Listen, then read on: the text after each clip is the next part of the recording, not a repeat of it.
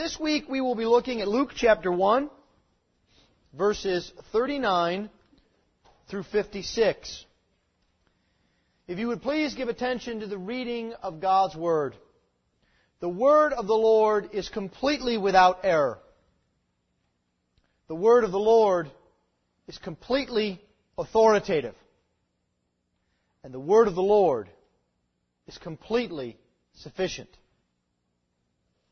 Luke chapter 1, beginning at verse 39. In those days Mary arose and went with haste into the hill country, to a town in Judah. And she entered the house of Zechariah and greeted Elizabeth. And when Elizabeth heard the greeting of Mary, the baby leaped in her womb. And Elizabeth was filled with the Holy Spirit, and she exclaimed with a loud cry, "Blessed are you among women, and blessed is the fruit of your womb.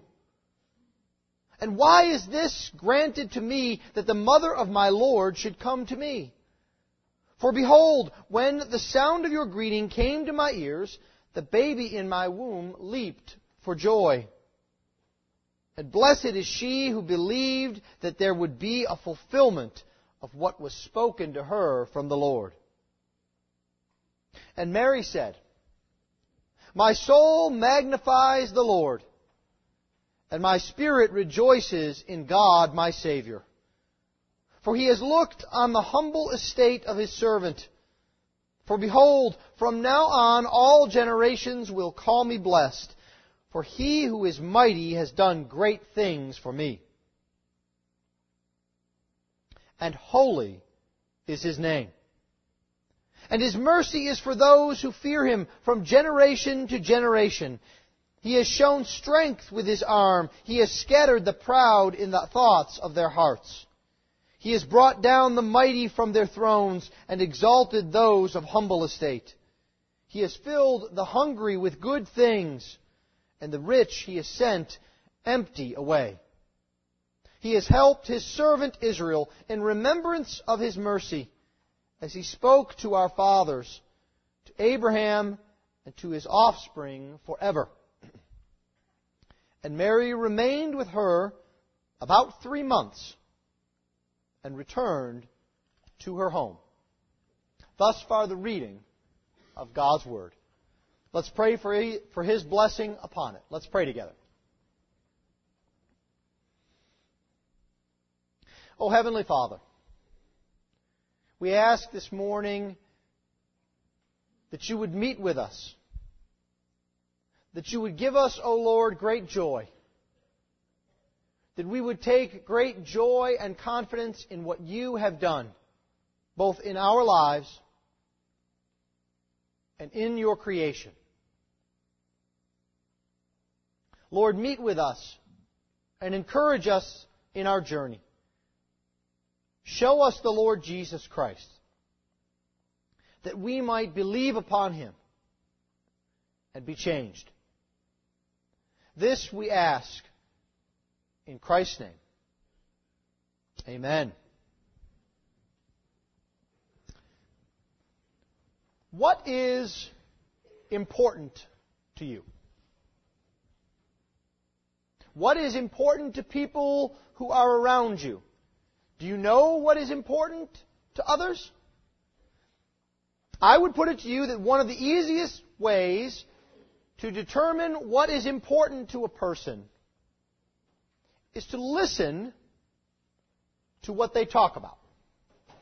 To listen to what they talk about, especially in times of a pause in life or the conversation.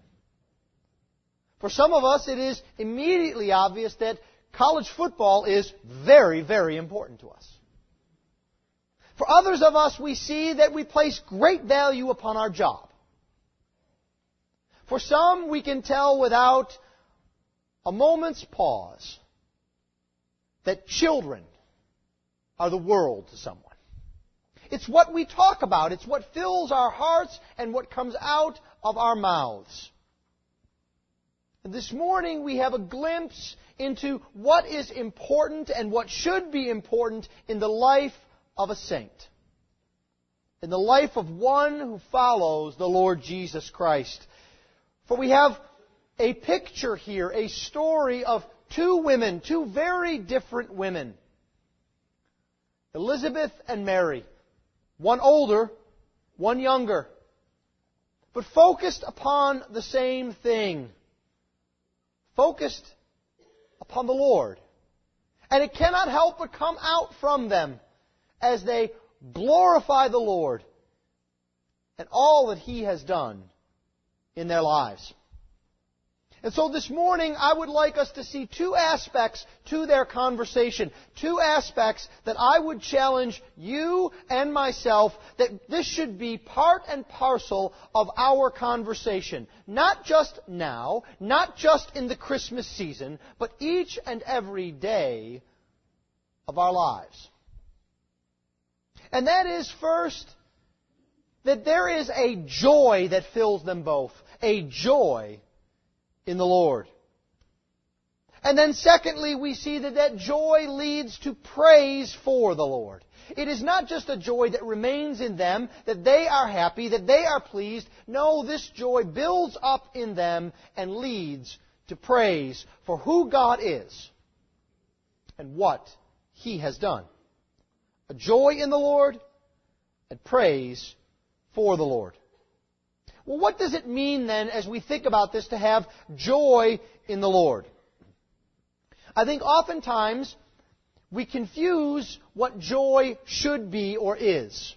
We confuse joy with happiness. Or let me make it more clear. We confuse joy with feeling good about ourselves and our situation. That's what joy is. And we can immediately tell if we should be joyful or not. We just look around and we see, is there good food in the refrigerator? Is the car working well? Is the house nice? Is our job pleasant? Are our circumstances fine? And if all of those things line up, then we say, well, now we can be joyful. But the interesting thing is that the Bible goes out of its way to show us joy in the Lord in situations in which, quite frankly, if we are honest, we would be miserable. The last thing on our minds would be joy. And this shows up here in this beginning of this story in very unexpected ways. Our text begins this morning in verse 39. In those days, Mary arose and went with haste into the hill country, to a town in Judah. Now again, I want to ask you to suspend your understanding of the Christmas story. There is a picture in your mind of what Mary looks like and what Elizabeth looks like, and it's all pristine and clean and happy and joyful. The birds around them are smiling and singing. It's almost like a Disney cartoon. Everyone is happy and perfect. But that's not their life right now. Do you see that Mary goes to visit Elizabeth, and this is not some visit that is occasioned by some wonderful feeling of family longing. Remember, Luke is an excellent reporter, and he gives us little clues. Do you see that in those days Mary arose and she went and visited her cousin? Do you see how she went? She went in haste. This was not a stroll. This was not, I've got some time to kill. I think maybe I'll go out to the country. No, she's in a bit of a state of panic and shock. Remember, she's just been spoken to by an angel. That would be enough to cause the bravest of warriors to fall on their face in fear. And then this angel describes to her that she will bear the Messiah, the Savior. And then the angel tells her that this will be done while she is a virgin. You can imagine everything that is going through her head. Now remember, how old is she? She's about 13. She's not 43. She's not 63. She's not Elizabeth's age. She hasn't seen much. This would be a complete shock to her system. She might ask herself, what do I do now? You can just imagine push away from the Christmas story for a moment and imagine what life would be like as a 13-year-old unwed girl in the most conservative place you can possibly imagine, times 10, when you begin to show you are with child. Can you imagine? And you see, this is where our religion fails us. God doesn't, but our religion and our rules fail us. Because you see, if I can speak boldly and prophetically for a moment, this is where in Christian circles, in the church, where something like this would occur, where people begin to divorce themselves from their theology and they say, I know I am against abortion, I know I have to stand for life, but I can't stand the embarrassment. And I have to ostracize this person. And I have to treat them differently. And I have to make their life as miserable as possible. But you see, the biblical thing to do here is to understand that God is at work in the mess of life. And that we don't know all of the situation. And we don't know all of the emotion. But we have to stand on biblical principles because they do not change. And so, Mary goes to the one that she knows will stand by principles of life and value and forgiveness and grace and following the Lord. And where does she go? Well, she has a family member whose husband is a priest. She says, surely I'll find help and comfort there. You see, we have to understand, Mary is not some stoic rock who bad feelings just bounce off her. No, she's a scared young girl, and she needs help, and she goes and she travels a dangerous journey, more than 100 miles, probably along roads that have robbers with them. And she goes because she needs to find joy in the Lord, and she needs help getting there right now. This is not a situation that is conducive to joy. Her circumstances are hard. And then she shows up and she begins to fellowship with Elizabeth. Now again, I think we have to suspend our false understanding of the Christmas story. I think in our minds, when I speak of Mary and Elizabeth, they look quite the same in your minds. I'm sure that Mary is much older in your mind than she is, and I'm sure Elizabeth is much younger in your mind than she is. What you have to understand is, this is a 13-year-old girl trying to find fellowship at the greatest time of need with a senior citizen. Remember, Elizabeth is old, she is barren, she is beyond childbearing years, and Mary comes to this woman for help. This very much belies our modern mentality that says, if I need help, I have to find someone in exactly the same age bracket, in the same sort of house, with the same life situation as me, and then I can speak with them. Then they'll understand me. Here, Mary, at the most difficult point in her life, goes to find help from someone who is very, very unlike her in all of the common ways of the world, but who is very much like her in the ways of the Lord. Have you thought about what brings us together as the people of God? Is it the clothes that we wear? Is it the music we listen to? Is it the books that we like? No. All of those things can be as different as the colors of the rainbow. But what brings us together as the people of God is a commitment to following Jesus, to believing upon Him. And so if you are here this morning and you're looking around and wondering, well, I don't look exactly like the people over there or over here. I don't look like that guy. I don't look like that woman. I give you preacher's permission to not worry about it at all. It doesn't matter at all.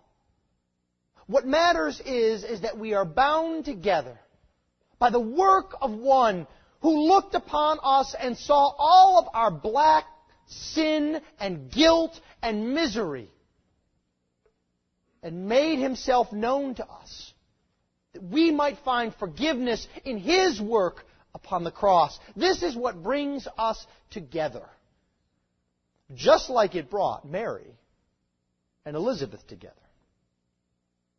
They find this joy in an unexpected way, in an unexpected time. And the joy is found first and foremost in knowing Jesus. And Luke gives us a wonderful picture of what this is like. You could almost imagine Dr. Luke with his scroll and his inkwell and his pen as he sits down and speaks to Mary and says, "You know, Mary, I've talked to Mark, and he's told me about John the Baptist.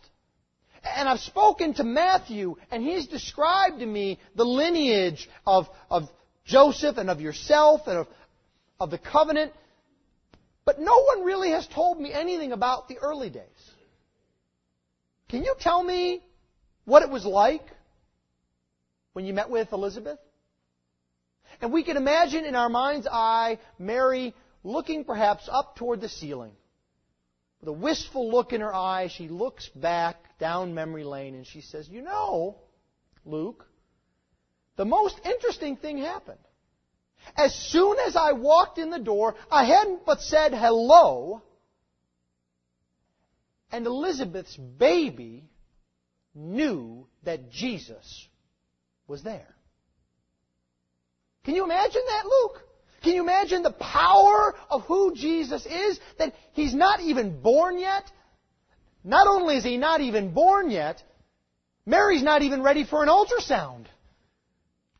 You can't even see Jesus in the womb. Yes, you can't even see Him.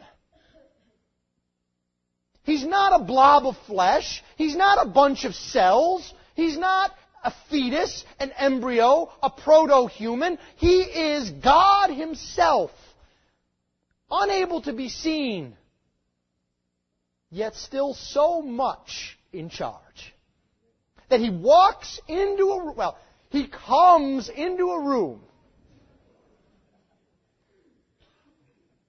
And it's not just that Mary knows. It's not just that Elizabeth knows. It's not just that Zechariah knows and he's nodding his head.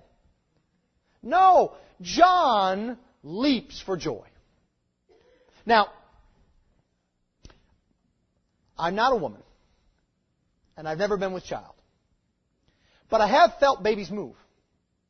And moms know when babies move, don't they? They know when they turn over or when they kick or when they don't like what mom's had for supper.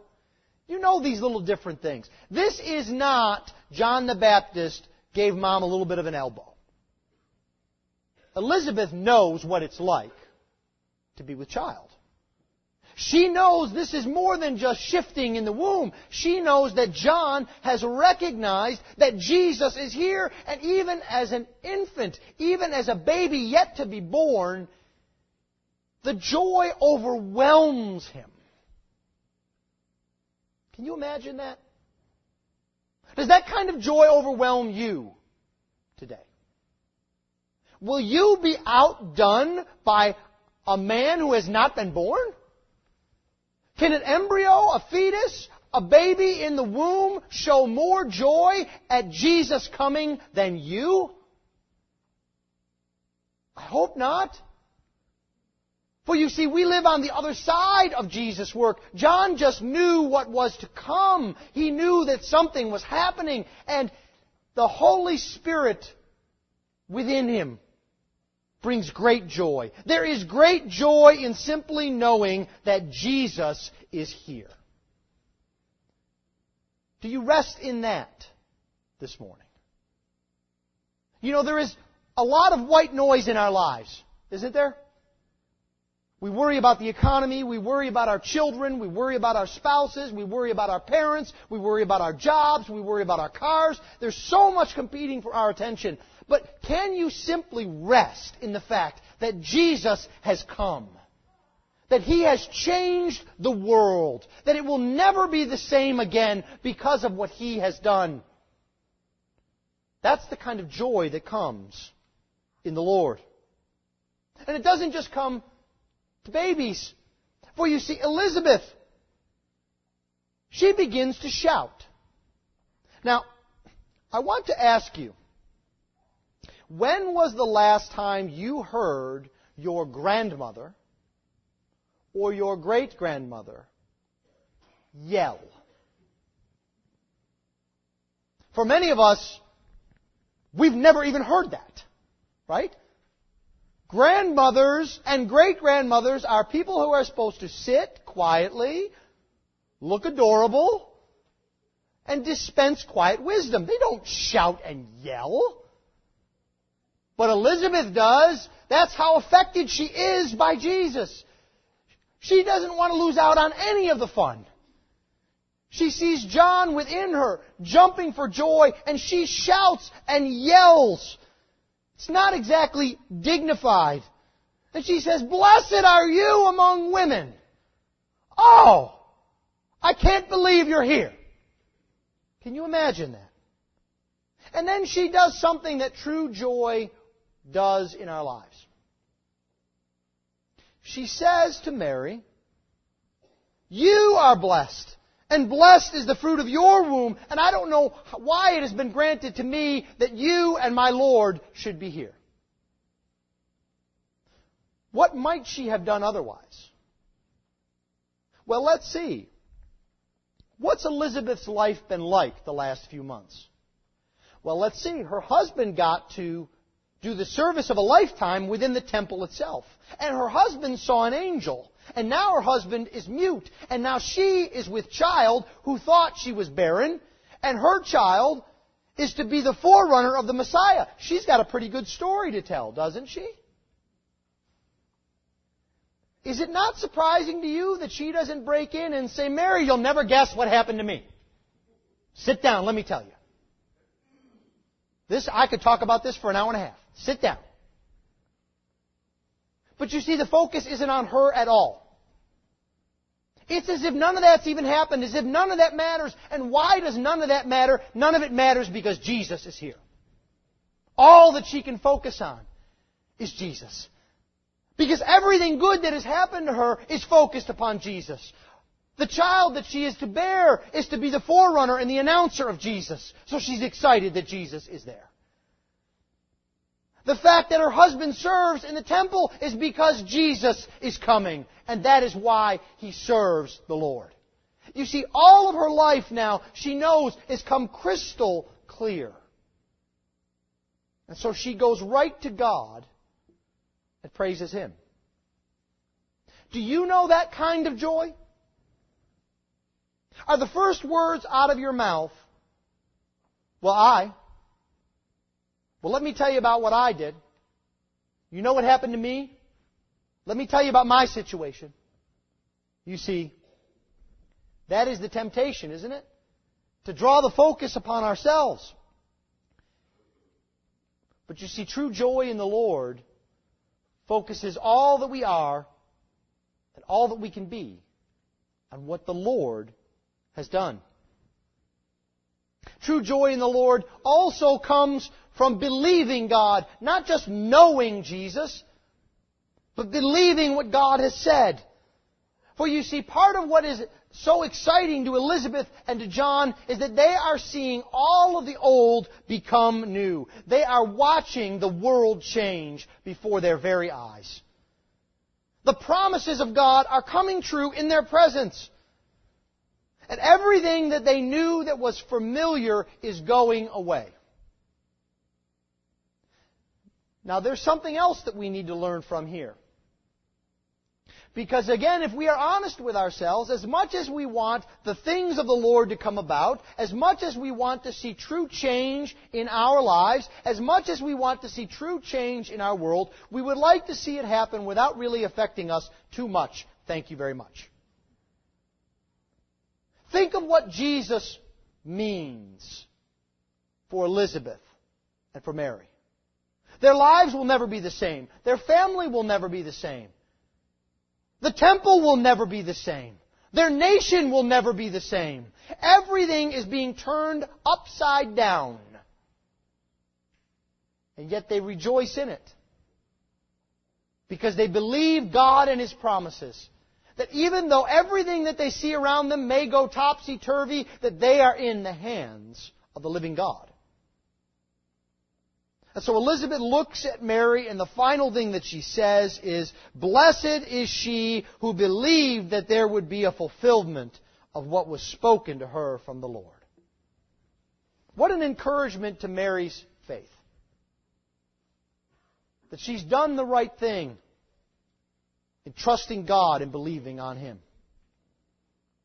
And then Mary then begins to take this joy, and it explodes out of her in praise for the Lord. Now I know the text says, "and Mary said," but that is so prosaic. This is one of the great hymns of the Christmas story. You may have heard of it. It is called the Magnificat. And that comes from the very first word that Mary says or shouts or sings. "My soul magnifies the Lord." And Mary then begins to praise God. Now I want you to understand here, this is a 13-year-old girl who begins a song of praise that sounds like a Bible game. You could go through here and pick out bits of Genesis, bits of Hannah's song in 1 Samuel, bits of Deuteronomy, bits of the Psalms. One commentator puts it this way: this is the last of the Psalms and the first of the Christian hymns. Mary is drawing upon all of the knowledge of the Bible that she has to praise God. Can you praise God that way? Not if you're not studying God's Word. You see, this kind of praise gets voiced by our understanding of God's Word. This is why we teach our children God's Word. This is why we study each morning. It is so that we have language, we have vocabulary, we have thoughts with which to properly praise God. And it also allows us, the more we know our Bible, to put ourselves in proper place. And so Mary says in verse 47, "And my spirit rejoices in God my Savior." Unlike false doctrine, Mary knows her need. She knows she's not sinless. She knows she needs a Savior, and she praises God for being that Savior. She knows she's unworthy of anything that comes to her. And when we understand that and we see what God has brought to us, we cannot help but praise Him. We cannot help but know that if we are unworthy, the only reason we have anything is because He has provided. And look at what she says. He has done great things. He has looked upon me. He has performed works of the strength of His arm. See, Mary understands that her only hope is in what God has done for her. And she also understands that that's not even enough. Again, if I might be so bold, it is not enough for you as a follower of Jesus Christ to believe on Jesus. I don't mean for your salvation, but I mean your job's not done. You see, when you have believed on the Lord Jesus Christ and you have known the joy that comes from Him changing you, you must bring it to others. And Mary understands this. She says, "From now on, all generations will call me blessed." I can't keep this silent. This news has to go out. Others have to know from generation to generation to generation. That is our calling as the church. That is our calling as Christians. It is to take that joy, take that good news of the gospel, and not just hold it up inside, but to let it burst forth from us in song. It's one of the reasons why this time of year is so good for evangelism. As we've mentioned before, you can go almost any place and there's a hymn being played. And you actually then have kind of public permission to break out in song of praise for God. Have you noticed that? Walk into a department store, and if they're playing a Christmas carol, start to sing it. People will join in. Describe the words to others. Hum Christmas carols to others. And they'll wonder, what is it that you're humming? What are those words? These are opportunities to break forth in joy and to show what God has done for us. But God is not just our Savior and Mary's Savior. He's also Mary's sustainer. Look at how she describes Him. He is the one who is mighty, verse 49. He is the one who is holy. And He is the one who brings mercy, verse 50. Think of how different the world views the universe. If the world even has a view of God, a view of a supreme being, He's not powerful, He's weak. They complain why He can't do this, and He can't do that, and He can't protect us from this, and He won't give me that. He's not holy. He's a lot like us, because we want God to be a reflection of us. He's not merciful. He's like us. He's a keeper of scores. He brings things up years and years and years later. But you see, Mary says, I'm not going to share the world's view of God. I'm going to share the Bible's view of God. He sustains me because of who He is. And that reaches down to Mary and to you and to me as we trust Him. He is our Savior. He is our sustainer. And the last thing that we see here is that He is also our sovereign, our King. Look with me at verse 51. He has shown strength with His arm. He has scattered the proud in the thoughts of their hearts. He has brought down the mighty from their thrones and exalted those of the humble estate.